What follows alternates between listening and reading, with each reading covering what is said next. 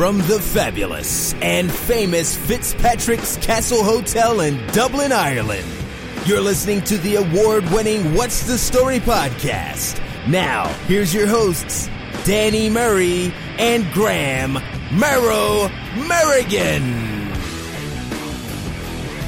Hello and welcome along to chapter 35 of What's the Story podcast.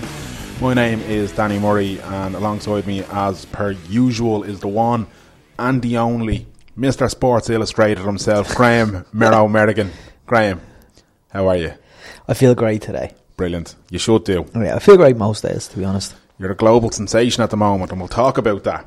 We shall talk about that in detail. The working week flies through these days, doesn't it? It's great. It's great stuff altogether. Crazy. We are brought to you by the wonderful and fantastic Fitzpatrick's Castle Hotel in Dublin, Ireland. The greatest hotel on the island of Ireland. Hands down. On anywhere and everywhere, you will not find a better establishment than this. Love it up here. It's a great new home. It suits us and we suit them, and it's a beautiful relationship, and I can't wait to see what offspring it produces. Check out Fitzpatrick's Castle for everything you need, basically, in terms of a weekend away or a bit of dinner or a few drinks or just any sort of occasion at all, whether it be a family dinner, a family get-together or party, a wedding, whatever you want, lads. So all your family needs, all your romantic needs, you'll impress a partner of your choosing by bringing them up here. Have a swim. Could have a swim, yeah. You can go for a bit of membership in their Goyam. Sauna. Everything. Beautiful. They have it all, man. They have it all. Little hot tub. Me and Graham frequent after we record each week. we just come from the hot tub. Exactly. We like to warm up by going to the hot tub, and then we like to wind down after the stress of recording by going back to the hot tub. Some days we don't even get changed, so I'm still in my Speedo. Graham puts the wet weather tyres on. And we just rock up, and then we get like off-road. Imagine we chair was like one of those submarine things. That'd be amazing. Like, what's the thing that goes around town? The Viking Splash? The Viking Splash. Imagine the Merrigamania Splash. Oh my God, that'd be it. And you had a little helmet that you wore and you shouted at people. Yeah, and I just went into the river in Glenavon. And up the tunnel? Up the tunnel. Or down the waterfall of Cromlech. Oh man, the water. Well, is that Cromlech? No, it wouldn't be Cromlech, wouldn't that be? The waterfall's at Cromlech. Be more Arden Avenue, surely, would it? Cromlech, isn't it? No, I don't know. Maybe. I'm a Cromlechian, I should know this. Yeah, you should know. Is that what we'd call ourselves? Cromlechians? Yeah. Must consult Paul Howard on that. He would correct me. Cromlechian. Yeah. Sounds like a Star Wars character, alright. It does. Speaking of Paul Howard. Yeah. How are you, Paul? Great bloke. Love him. But anyway, look, fitzpatrickscastle.com should you be interested, and we'd highly recommend it. So, Graham. Yo. We're going to be talking mainly MMA, because by the time people are listening to this, you will be in the beautiful state of Nevada. I will. In the glorious city of Las Vegas. You'll be watching the King take down another usurper. UFC 196. Yeah. Looking forward to Holly Holm and Miesha Tate as well, I have to say. Yeah, me too. I suppose it's a bit of a weird one, this, purely because we had Tony on last week, obviously, earlier this week, and as we were speaking to Tony just as the news of Dos Anjos being pulled from the fight was being announced and that kind of thing, and then while we were actually recording with him, then the rumour mill was in full spin that it was going to be Nate Diaz that Conor was, and we were hoping Tony would get something first and we might be able to do something, and it'll be like, oh my God, look, we know before everybody else. But it didn't. It kind of broke after we had spoke to him a little bit. But for all intents and purposes, we knew at that point in time that it was 99% going to be Nate Diaz. Yeah. I think the people's choice for, I'd say, like, obviously people were disappointed that RDA had pulled out with a foot injury, but at the same time, I think people were happy, and the number one kind of replacement was Nate Diaz. It was the fans' choice. Yeah. So there was nobody else. I mean, even on all the polls on websites, it was Nate Diaz, Cowboy Cerrone, Eddie Alvarez, Anthony Pettis, Uriah Faber. It was number one was always going to be Nate Diaz. I think what's interesting on it also was the fact that so many of them seem to have been offered the fight and turned it down for one reason or another. I like to think it's because they're little scaredy cats. God bless them and save them. But it's funny because apparently Jose Aldo was told to absolutely be ready, and then when they reached out, Pedadera said no, he's not fit. Well, what's really interesting about that one in particular is the fact that Aldo, when he was champion, was never as active in the media or on social media as he has been since he got knocked out by Conor McGregor. Yeah. And everything he's posted up has been about how he's going to take McGregor down, he's going to get his belt back, and then he's been saying, like, what was it he said? I won't fight unless it's for the title. The only exception I make to that is to fight Mr. McGregor again. Yeah. Anytime, any place, anywhere, I will fight him. He gets the call. Oh God, no, just no, couldn't be doing that. No, I'm not ready. But it's funny as well, because his medical suspension only expired there recently enough as well. It did. Yeah. Now we're big fans of talking about concussion on this show. I think we've gone. That's the thing, because if you watch the press conference for when Nate and Conor first squared up last week, Conor, like, he was saying, he was being deadly serious and saying, you know, head trauma is serious in the sport, and you should be taking up to a year off, a year and a half off. And he said the same for Chad Mendes, who received 2 killer knockouts in a row. Well, like one in July and one in July and one in December. Yeah.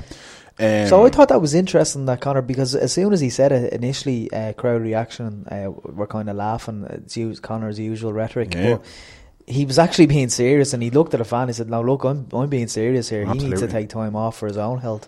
It is. It's one of them like that.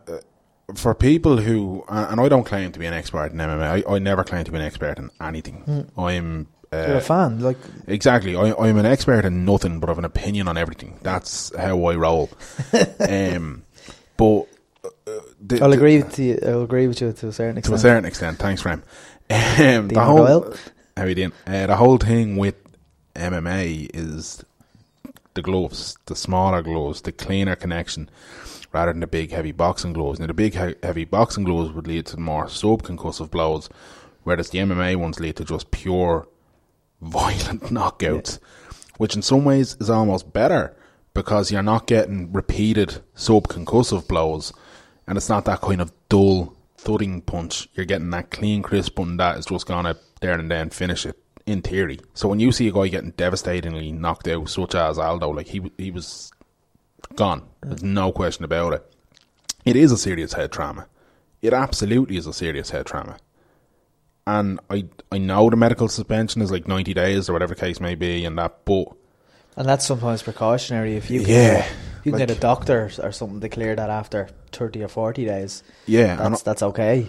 I'm starting to wonder myself at times, am I looking too much at the concussion issue purely because it's a hot topic, and I'm on it, like, as we've talked about Everest on this show before, I'm one of them people that I go through a phase of, I find something, obsessing over something, and I'll read as much as I can about it, I'll watch everything I can on it, and I'll digest as much as I possibly can on it until something else grabs my attention. It was Everest, now it's concussion. Do you know what I mean? And I'm just looking at that and I'm saying, fair enough, McGregor was turning it on in the press conference and saying that, and I know he did say, people are laughing, but I'm being serious. If you get knocked out like that, you need, for your own health, you need to kind of sit there, and I'm saying, you know what? Yeah, you're right. Probably, like, if you get that bad a knockout, and it was a bad knockout, man, you know, we got back talking to about the movie Concussion. You know, the NFL lads. Yeah. You know, one of the NFL, spoiler alert, but anyway, it's out a while. One of the guys is mid-40s. One of the portrayals of the NFL player, and he's in the car and he loses his teeth, but then he sticks them back into his mouth with super glue. You know, things like that. How, like, obviously the movie identifies this is from trauma to the brain. Yeah. But how, is there a way of kind of identifying that when the player or the sportsman is alive, or the sports person is alive, and then fixing it? Is it reversible? No. The brain is a weird thing, in the sense that it's not like other organs in your body, and it's not like other tissue in your body, in the sense that if you cut your arm, it heals itself. Whereas the brain, if a brain cell dies, a brain cell dies. Hence, brain dead. Yeah. Do you know what I mean? Like, literally, if somebody is brain dead, they can't be. Whereas you can restart the heart. You know what I mean? If you puncture a lung, you can get going again. Yeah. Whereas the brain doesn't have any of that. The brain, again, I don't know anything about this. It's just literally I'm regurgitating what I've read. What you read, yeah, and what we think we know. Yeah, exactly. But the brain is one of them that if it suffers a traumatic injury, forget about it. It is life altering. What about some of the heavyweights in the UFC then? Well, this is the thing. One of the theories as well behind this is CTE, chronic traumatic encephalopathy, which is the disease that these NFL players, like the one you're describing, who starts supergluing his teeth back into his head and all that kind of carry on, that's the disease that they suffer from.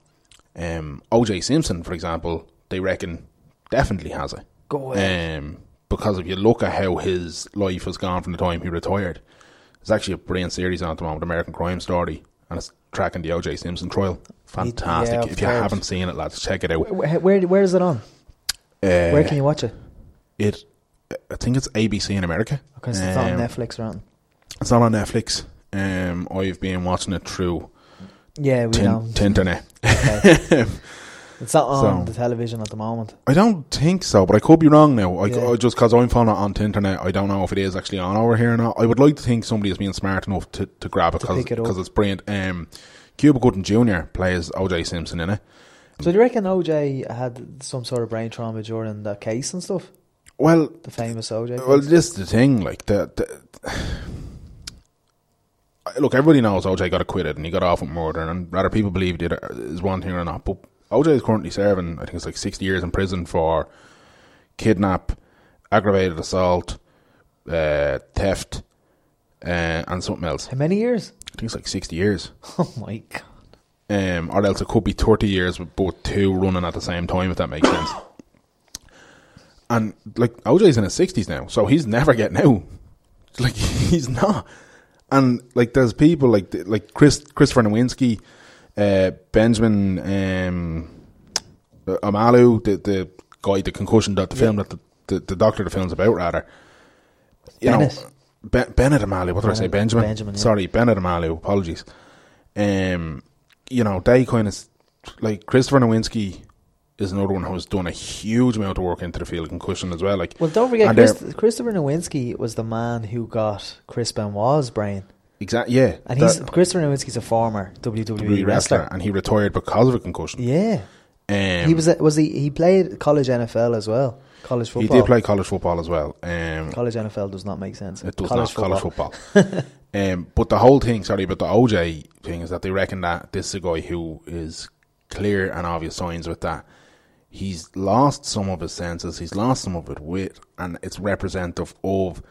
But the thing about CT is that, like, you can look at it and you can say this person possibly has it, but you don't know. Like, even if you take just a scan of the brain, there's no overwhelming signs. It's only when you actually cut into the brain and you start to look at things there, when you scan it and start to look at the fibres of the tissue and in greater detail. And that's why they ask for people who have passed away for their brains, so that you can study it in detail, because obviously you can't study a living person's brain in detail the same way. So it's it's morbid and it's a bit messed up and all that, but no, there is no way that they can cure it or reverse it. It's sad, isn't it? And that's where the rugby conversation comes into it as well. Like Amalu recently said on Off the Ball and News Talk, with rugby he doesn't worry about concussion the way he does with NFL. What he worries about is those subconcussive blows. So a number of repetitive motions and a number of repetitive incidents that, one after the other, they're not as violent and they're not as heavy, but it's the number of them in such a short period of time. Just constant, one after the other, one after the other, one after the other. That's the thing that worries him. And he said he's not treating it the same as he would NFL, but he is concerned. It's crazy. But anyway, look. It's fucking scary, like. I think what we'll have to do... Especially when it's $1 billion company that, like... Yeah, and they've done everything to cover it up. They can't just stop playing NFL because of the money. I think what we'll have to do... we'll have to do an actual chapter on this. We'll have to get somebody on, and we'll have to do an actual chapter on, like, concussion brain trauma. Nowinski, Amalu, or someone would be fantastic. Aina Falvey or someone like that. Yeah, that'd be brilliant. We'll try to set that up. Yeah, we will. Right. We'll reach out. We'll get in touch, as they say. But look, this is more so about UFC 196. And as we were saying, it's McGregor Diaz is the headline, the co-main event in Holly Holm, the woman who dethroned Ronda Rousey against Miesha Tate, the woman who hates Ronda Rousey. The card itself isn't half bad though. There's a couple of good fights on there. Yeah. Jim Miller, Diego Sanchez. Diego Sanchez is headline in the Fight Pass prelims. The Fight Pass prelims. All right, go on, run us through the card there, Graham. So I'll be heading to the MGM quite early because I want to see Diego Sanchez in action. Yeah. So it's Julian Erosa versus Teruto Isahara. Kicks off the Fight Pass card. I don't know either of them, if I'm honest. I'll be honest, I've heard of Julian Erosa, but I'm not going to pretend like I know a whole lot. If we had any sense here, we would have opened Share Dog and bluffed our way through this. But we're honest. I was going to say, but we're going to be honest about this. Look, as we said, we're fans. We're not experts. Yeah. We're talking to you as a fan here. Justin Salas. That first bout was in the featherweight division. The second bout of Fight Pass is in the lightweight division, which is Justin Salas versus Jason Sago. I've heard of Sago. Okay. Lightweight again. The main event of the Fight Pass card is Diego Sanchez versus Jim Miller. Yeah. So Diego gone back up to lightweight after one fight in featherweight. Was the only fight once a featherweight? Yeah. His lad, he said that Conor McGregor inspired him to go to featherweight, and then don't think his body could have after featherweight. He's fought since the McGregor fight though, hasn't he? Oh, he definitely has. Well, how do you mean? Didn't he fight? Didn't he fight against Poirier himself? Diego Sanchez. Yeah. Oh wait, I'm thinking of Diego Brandao. You're thinking of Brandao, man. Sorry, Diego Sanchez. Yeah, Diego Sanchez. Remember the dream / the nightmare. Yeah, the man who used to do cartwheels. Yeah. Yeah, sorry, I get me Diegos mixed up. That's all. There's too many Diegos in there. Then kicking off the actual Fox prelims is a featherweight division fight. Darren Elkins versus Chaz Skelly. Darren Elkins will win that. Yeah, I think so too. Middleweight is Vitor Miranda versus Marcelo Gameres. Miranda will win that. Welterweight division then is Eric Silva versus Nordine Taleb. Eric Silva will win that. The main event of the prelims is Brandon Thatch versus Seer Bahadurazada. Brandon Thatch will win that. He needs a win. Sahir is a solid fighter. I do actually like him, but I think Brandon Thatch will win that because he said he needs it, and I think he'll just get the job done. He needs it. Kicking off the main card then is women's bantamweight division. Amanda Nunes versus Valentino Shevchenko. Now we seen Amanda Nunes live. We did. And she nearly got the better of Kat Zingano. Nearly. But Kat Zingano pulled through. She pulled through and just destroyed her. Yeah, I'm going to go Nunes on that fight. Yeah, definitely. I don't know a whole lot about what's her name? Shevchenko? Yeah, Valentina Shevchenko. Don't know. It's Andrei Shevchenko's wife. Don't be messing. Only joking. Then it's the light heavyweight division. Corey Anderson versus Filthy Tom Lawler. Filthy Tom Lawler all day, every day. Then the light heavyweight again is Gian Vellante versus Ilor Latifi. I gotta go. And I know Latifi is European, and I know Latifi came out with a hurley when he was over here. Dublin, remember that? But I have to go Gil Vellante. He's he's Ray on a good Longo. run at the moment as well, isn't he? I'm not sure if who did he fight last? I'm pretty sure he had just click into it there and we have a quick look. He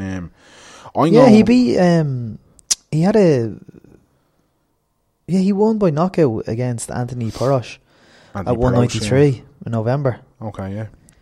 But obviously Filthy Tom Lawler beat him. Yeah, I was going to say, I remember Tom Lawler beat him last summer. Yeah, but in saying that, I really like Tom Lawler, if I'm being honest. I really like him. But Gil Vellante, from the Longo Serra situation there. Same hood as Chris Weidman. And I love that camp. I just love Ray Longo. I love Matt Serra. I love Chris Weidman. So I'm going Gil Vellante. I love that camp. There was Dana White's YouTube program. What the hell is it called? On Fight Pass, looking for a fighter. Looking for a fight.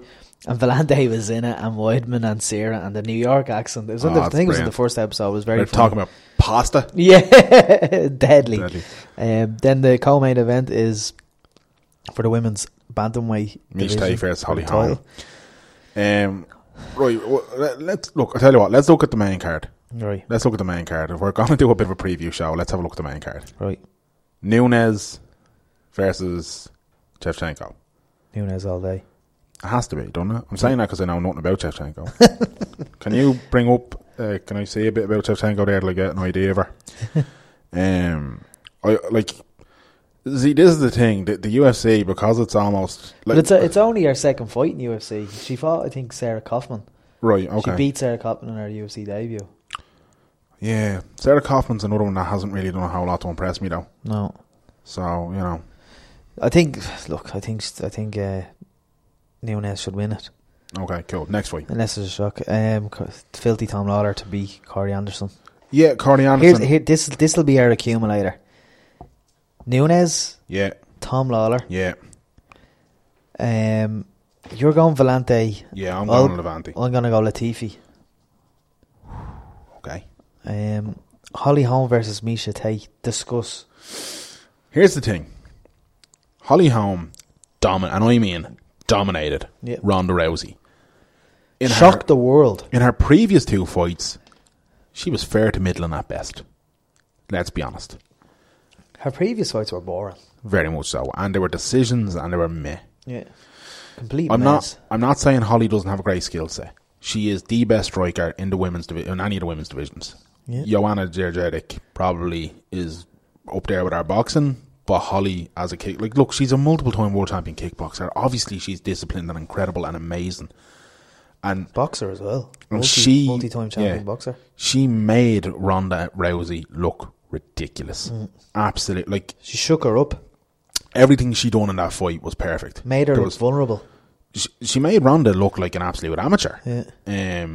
Now, I know there's debates that's naivety on Ronda's part for trying to strike with somebody like that rather than trying to get her down, blah, blah, blah, blah, whatever the case may be, or it was bad fight management from Ronda's coach, Edmund Tarverian, but whatever the case is, she absolutely destroyed her. However, her previous two fights, meh, to say the least. Yeah.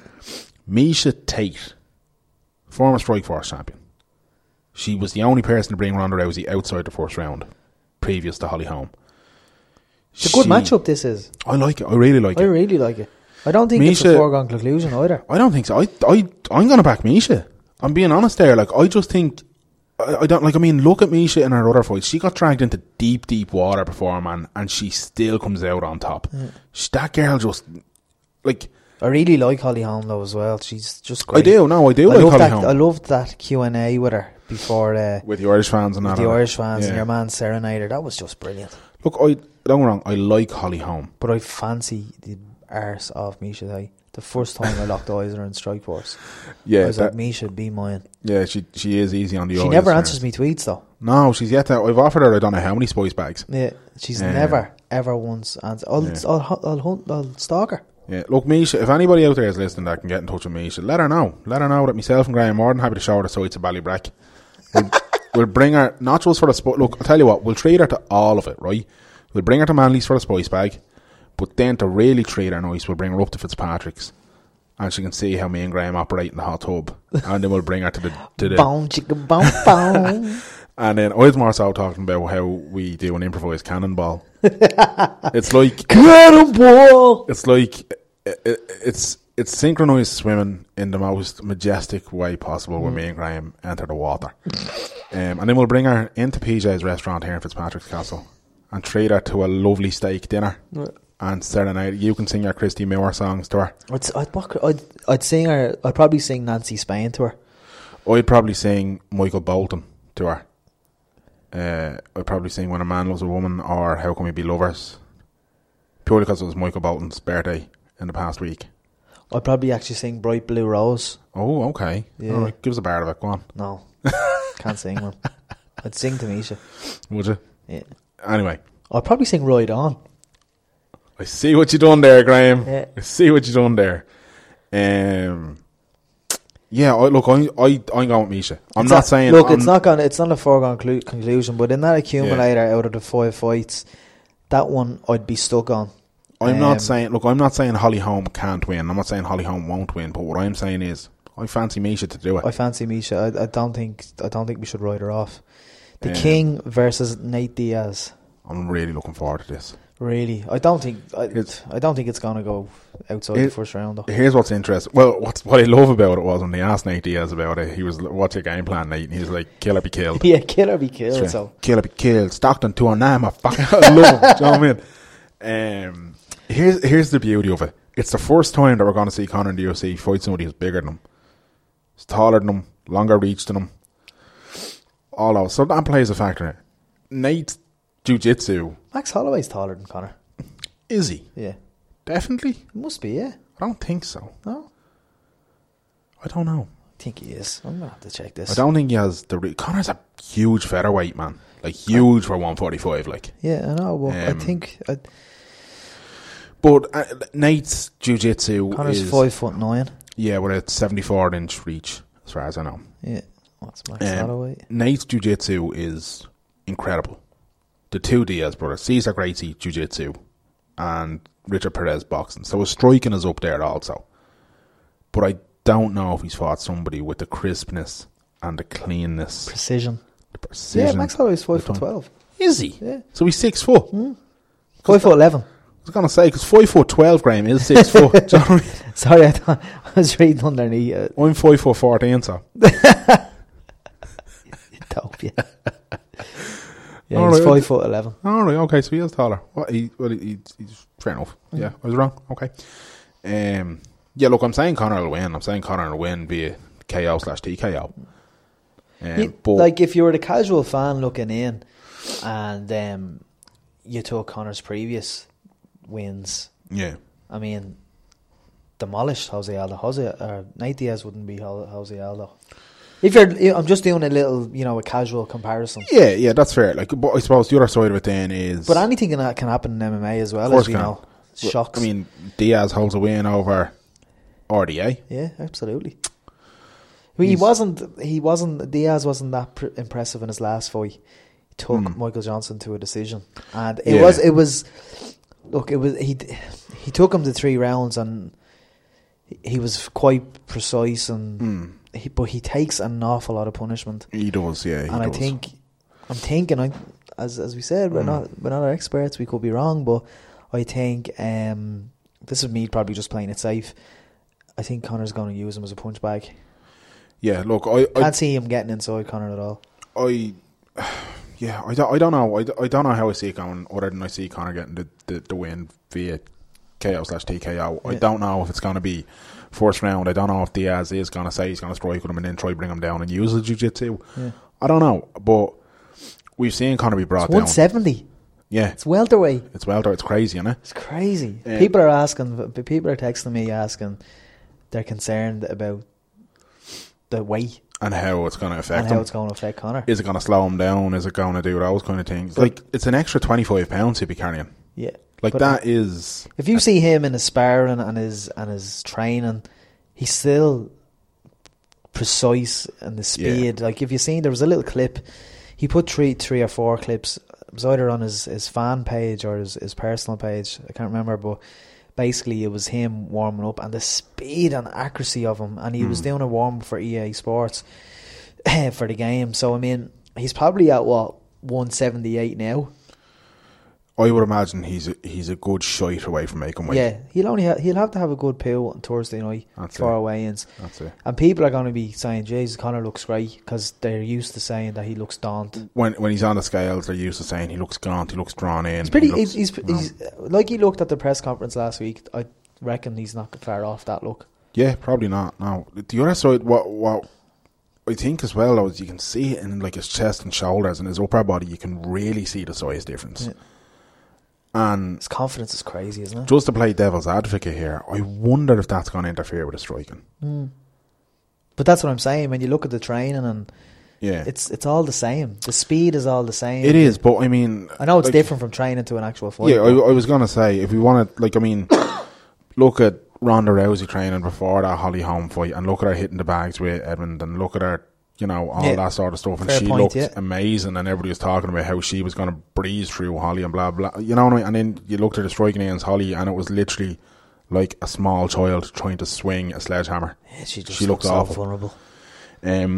Especially, do you remember the part of that fight where Holly ducked and Ronda went past her? She swung so wildly she dropped to a knee. And dropped to a knee in the cage, and then she looked back and she just didn't know where she was. Yeah. And then recently in that Ellen DeGeneres interview, she said she doesn't remember most of that fight. Yeah, I do want to actually talk a little bit about Ronda. shortly,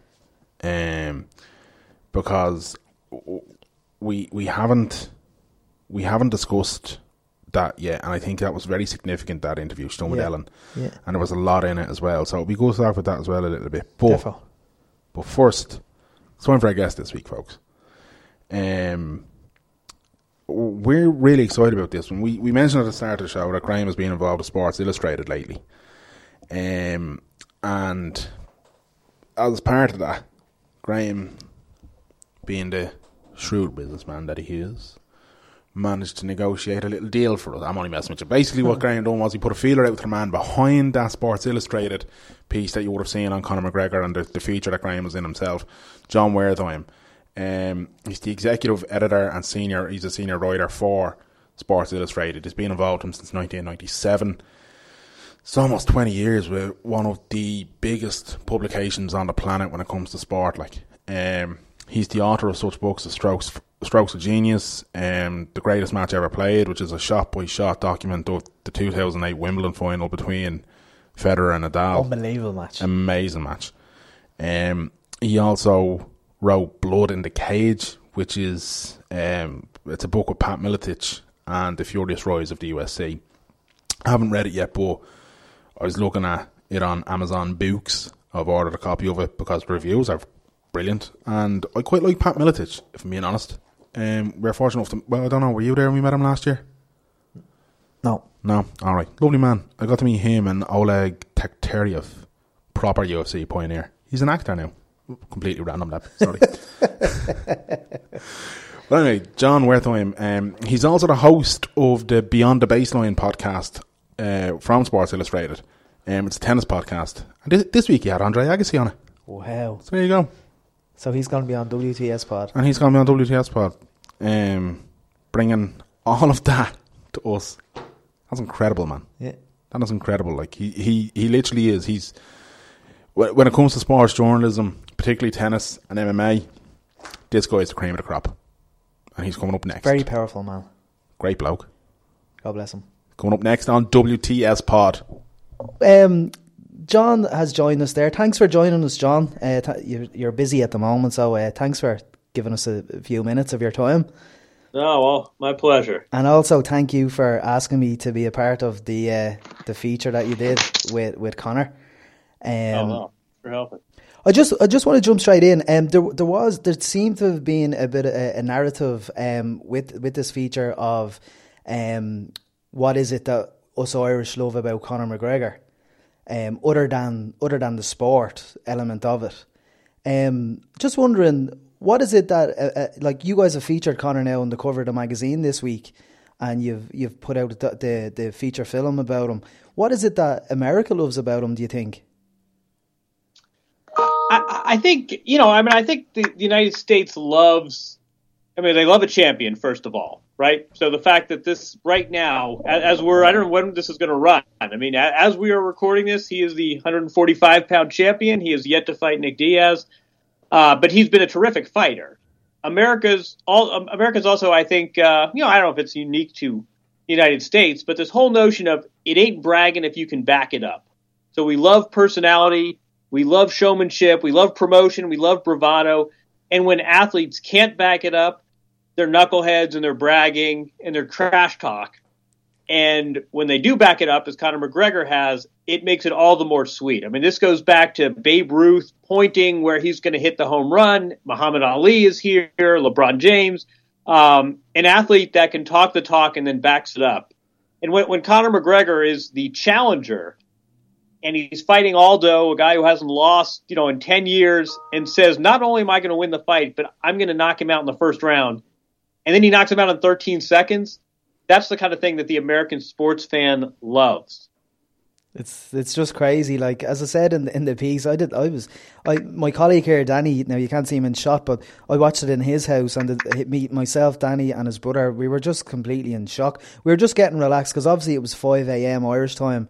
And right. We were just kind of getting comfortable watching the whole show, and then it comes to the main event, and it was over. Like, Bruce Buffer's introductions went on longer than the actual fight.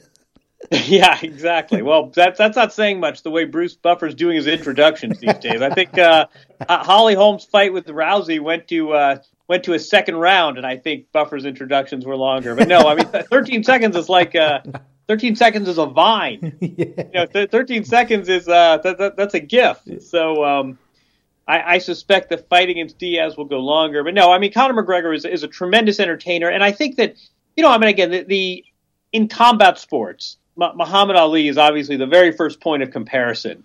But I do think there's some real similarities, and I think that the fact that Ali would talk the talk and he would rhyme and he would pantomime, but you knew deep down that it was about 20% over the top, and he really was sort of playing the role of showman. And I think you get the same sense with Conor McGregor. I mean, we did this story, and you talk to him one-on-one in Dublin, and he's not the wild and crazy guy you see at the press conference. And I think the fact that the sports fan can look at him and know that there's sort of like a wink-wink, and I'm playing the promotion game a little bit, and I believe in my abilities. I'm not a fraud. It's not an act, but I'm playing this up a little bit to have some fun with this.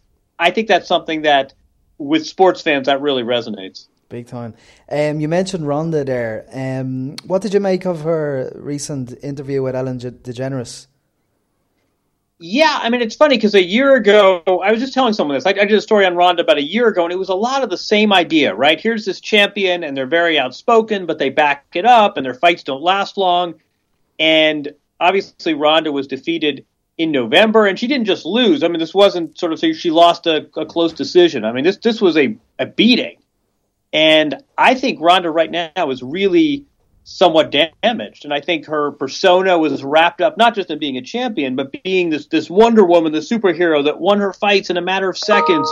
And I think that aura is now gone. And I think Ronda Rousey probably is asking herself some very difficult questions right now. Do you think it was an attempt by her people possibly to rebrand her? No, I mean, I think Ronda's one of these people who just, not unlike Conor, Ronda's just one of these people who is unfailingly honest and candid. I think, she's been fighting all her life, even though she was fairly late to MMA. Remember, she was this Olympic caliber judo competitor.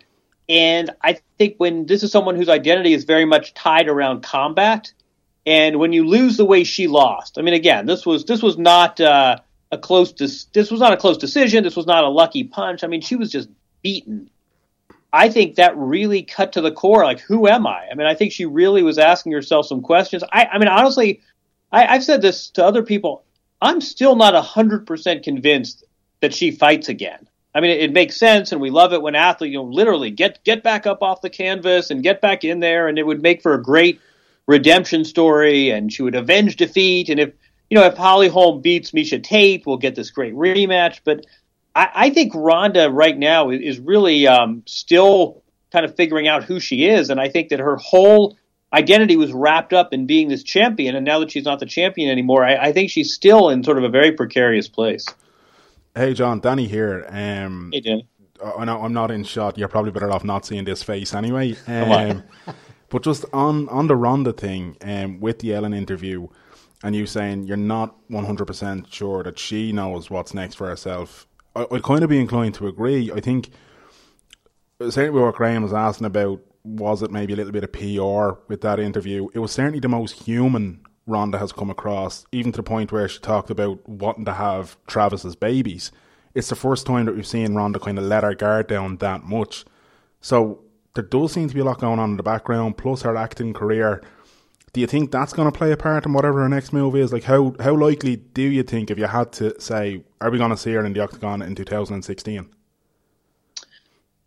I mean, she's under contract, and I think obviously it makes for a great sporting story if she can come back and avenge this defeat, and everybody's going to, I mean, this rematch, if this happens, will be just an enormous, enormous fight.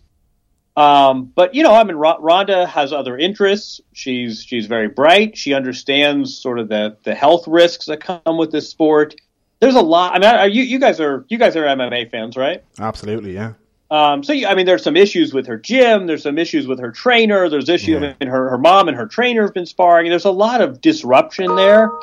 And, I think if this were a Hollywood movie you scripted and she comes back and, this is Rocky beating Apollo Creed.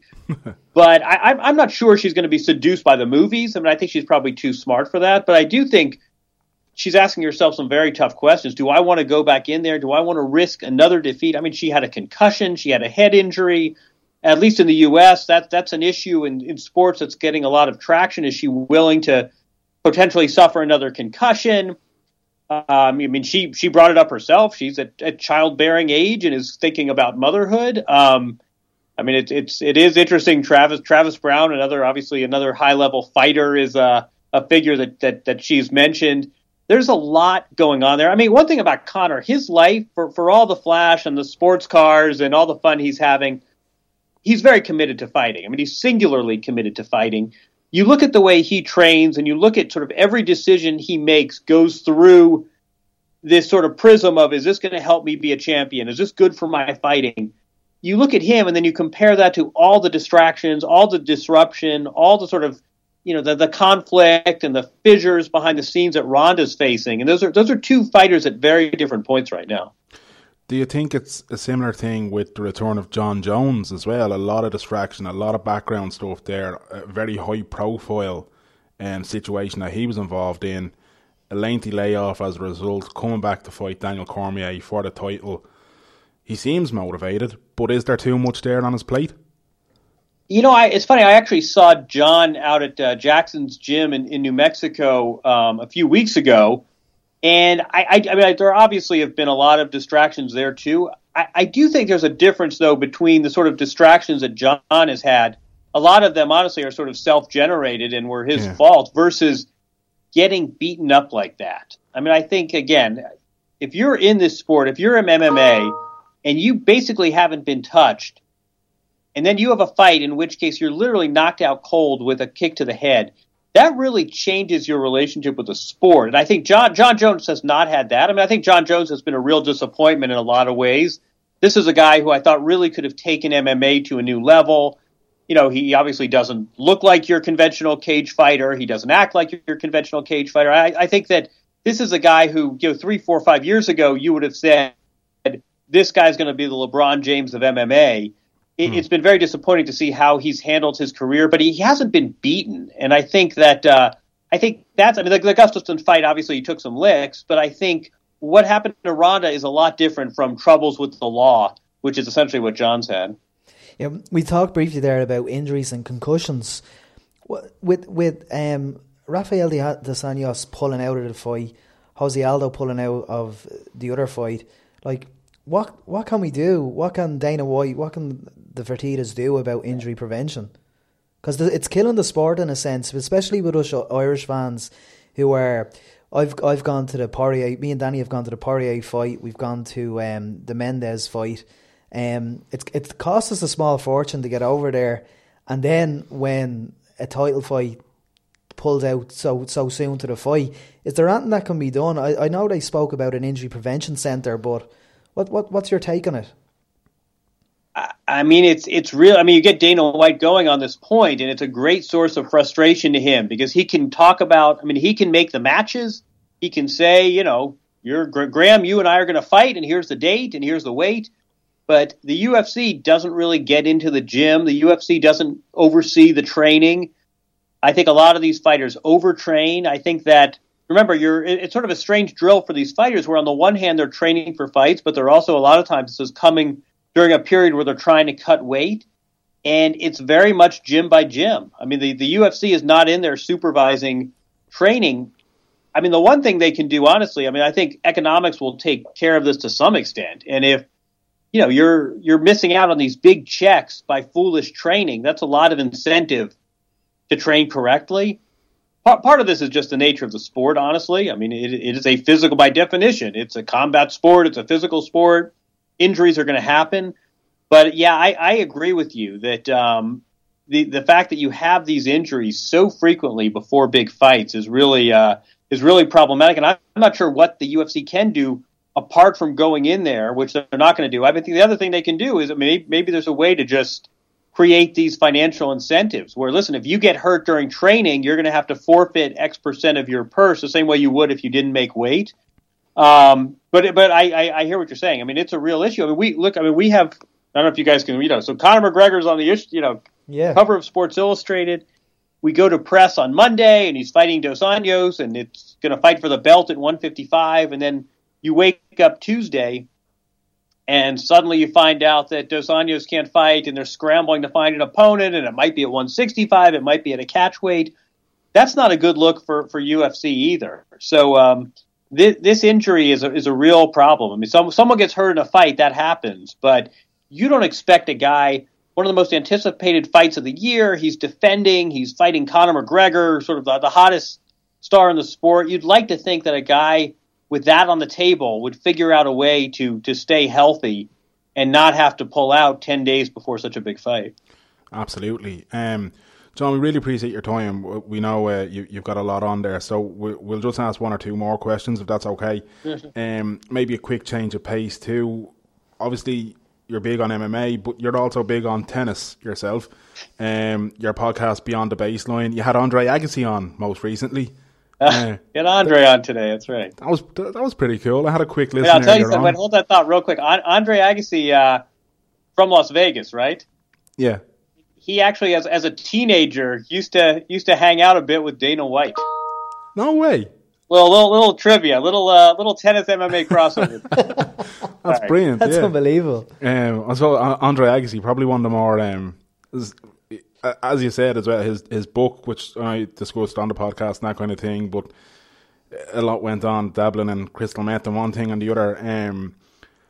Do you think tennis is maybe lacking some of the characters that you have in MMA, or do you think that there isn't quite the mass appeal that there used to be with Sampras and Agassi these days? You've got Djokovic maybe kind of wrapping everything up as he goes along.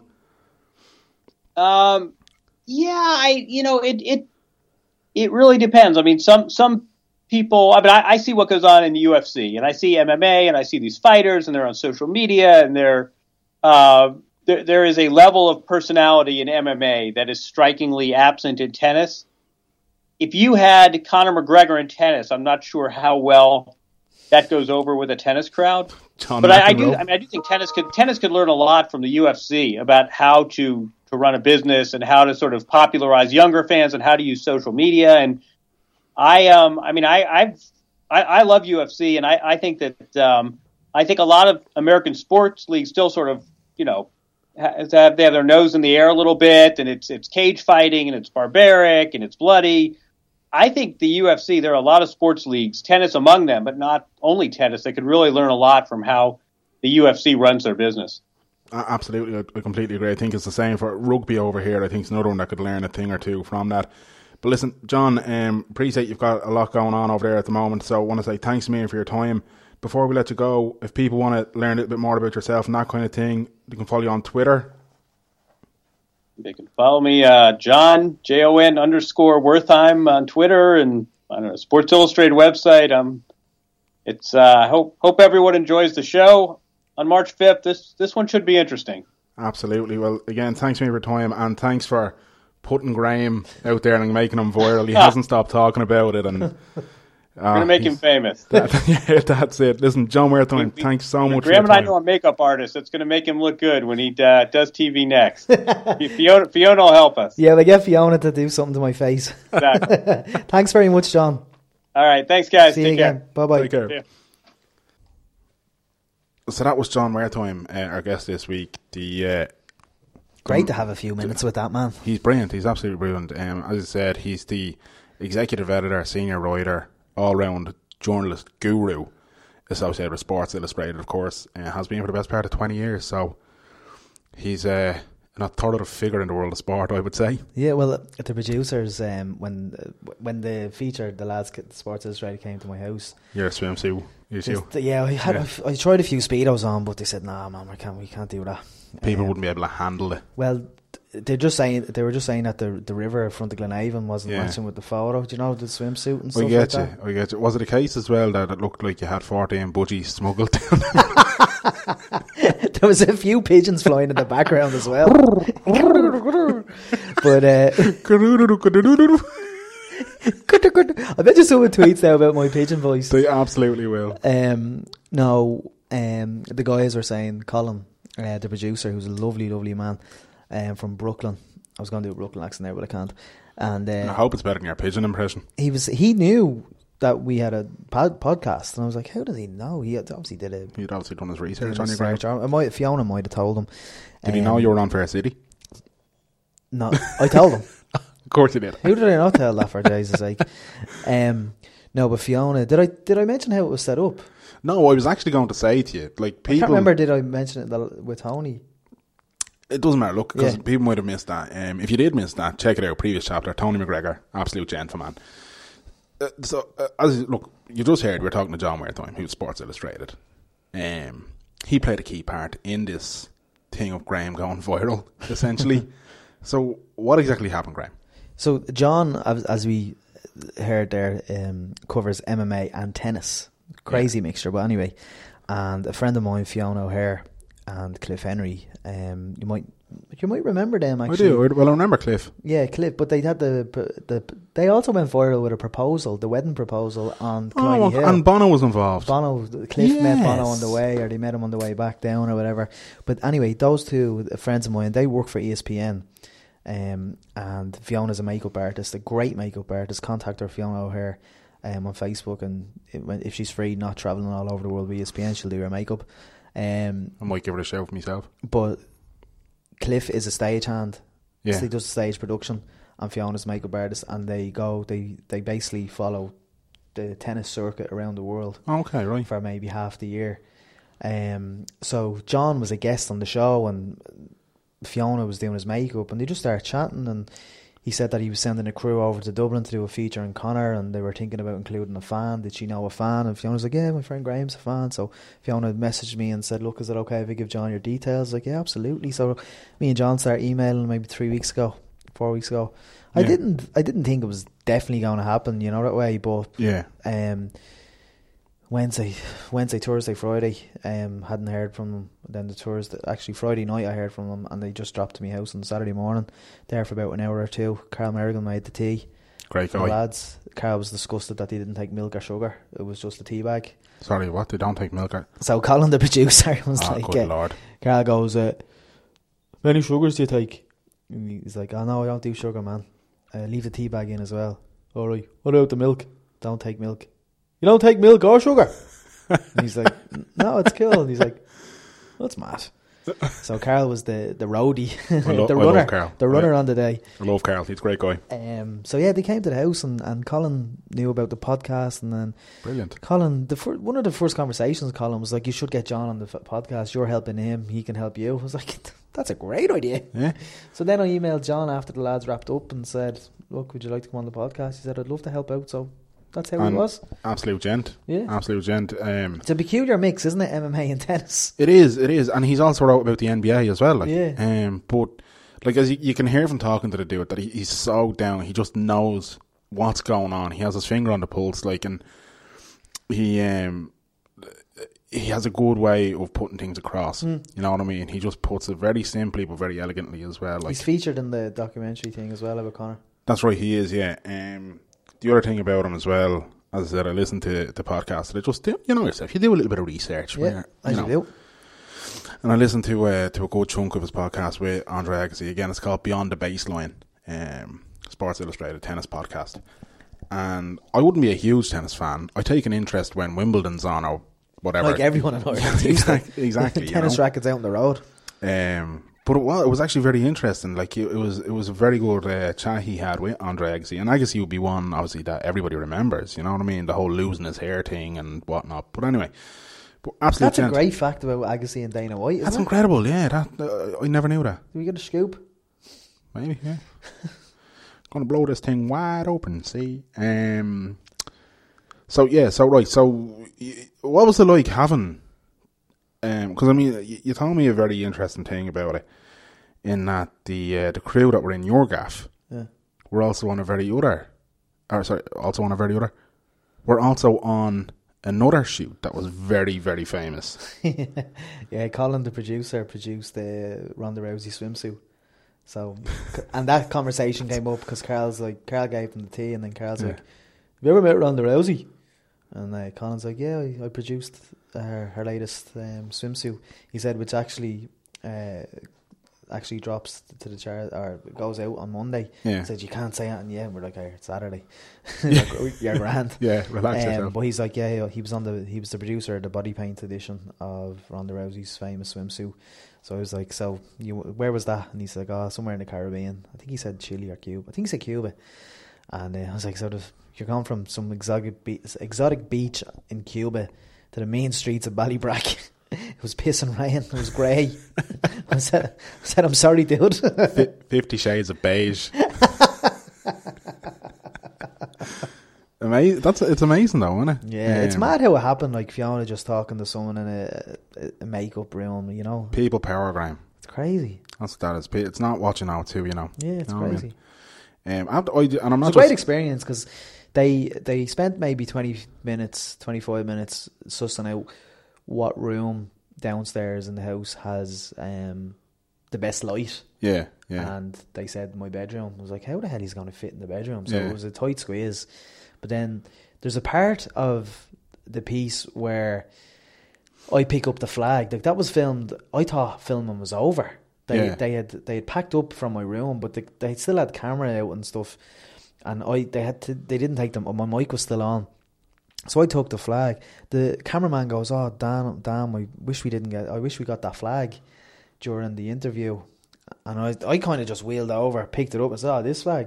And then Colin goes, "Can you do that again?" I was like, "Yeah." So I wheeled over, and he's like, he was directing me to bring it out to the sitting room or to the kitchen. So I brought it out to the kitchen, as you see in the piece. But I genuinely didn't know it was still filming until Colin, when I said, "My legs don't work" or something like that. Yeah. Can't remember what they say. No, you don't work or something. Yeah. The producer was nearly falling on the ground, but it was silent laughter. He had his fist in his mouth. And I was like, oh, they're filming.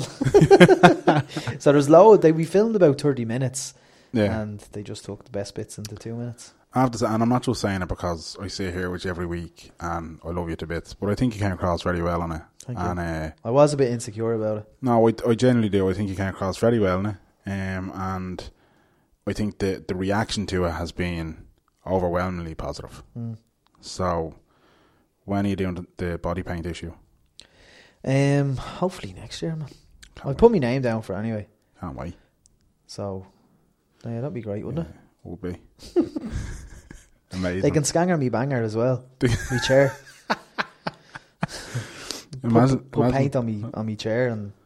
Imagine they done your chair like camouflage and look like you're floating. Yeah. Remember I spray painted my chair green, white and orange for the World Cup in 2002? No, I spray painted my hair green, white and orange for the World Cup in 2002. Yeah. On Ireland. I had a mohawk. I remember that, yeah. I look like a tool. You were getting ready to giggle before that sentence finished. I knew where it was going. I was like, that's it. Self-deprecation. You need it, don't you? Graham. Yes. We're just about out of time, mate. Time's up. You will be in Vegas when people are listening, having this coming into their eardrums. Hopefully I'm crowd surfed again in the MGM, running amok. Yeah, I can't wait to hear about it. Yeah. I can't wait. I'm absolutely devastated that I'm not going to be there this time. I feel like I'm actually raging, yeah. I feel like I'm sharing a room with your bleeding brother. This must be what Westlife felt like when Brian was leaving. I'm essentially Brian McFadden. So it's me, Jono, Jay Mooney and Carl Merrow. Yeah, so essentially it is. It's the same group except you and Ben. Yeah, exactly, yeah. And actually Ollie's not going. Oh, yeah. Ollie. I don't know any 7-piece male band, so I'm going to stick to my Westlife analogy. And I'm going to stick to me being Brian McFadden.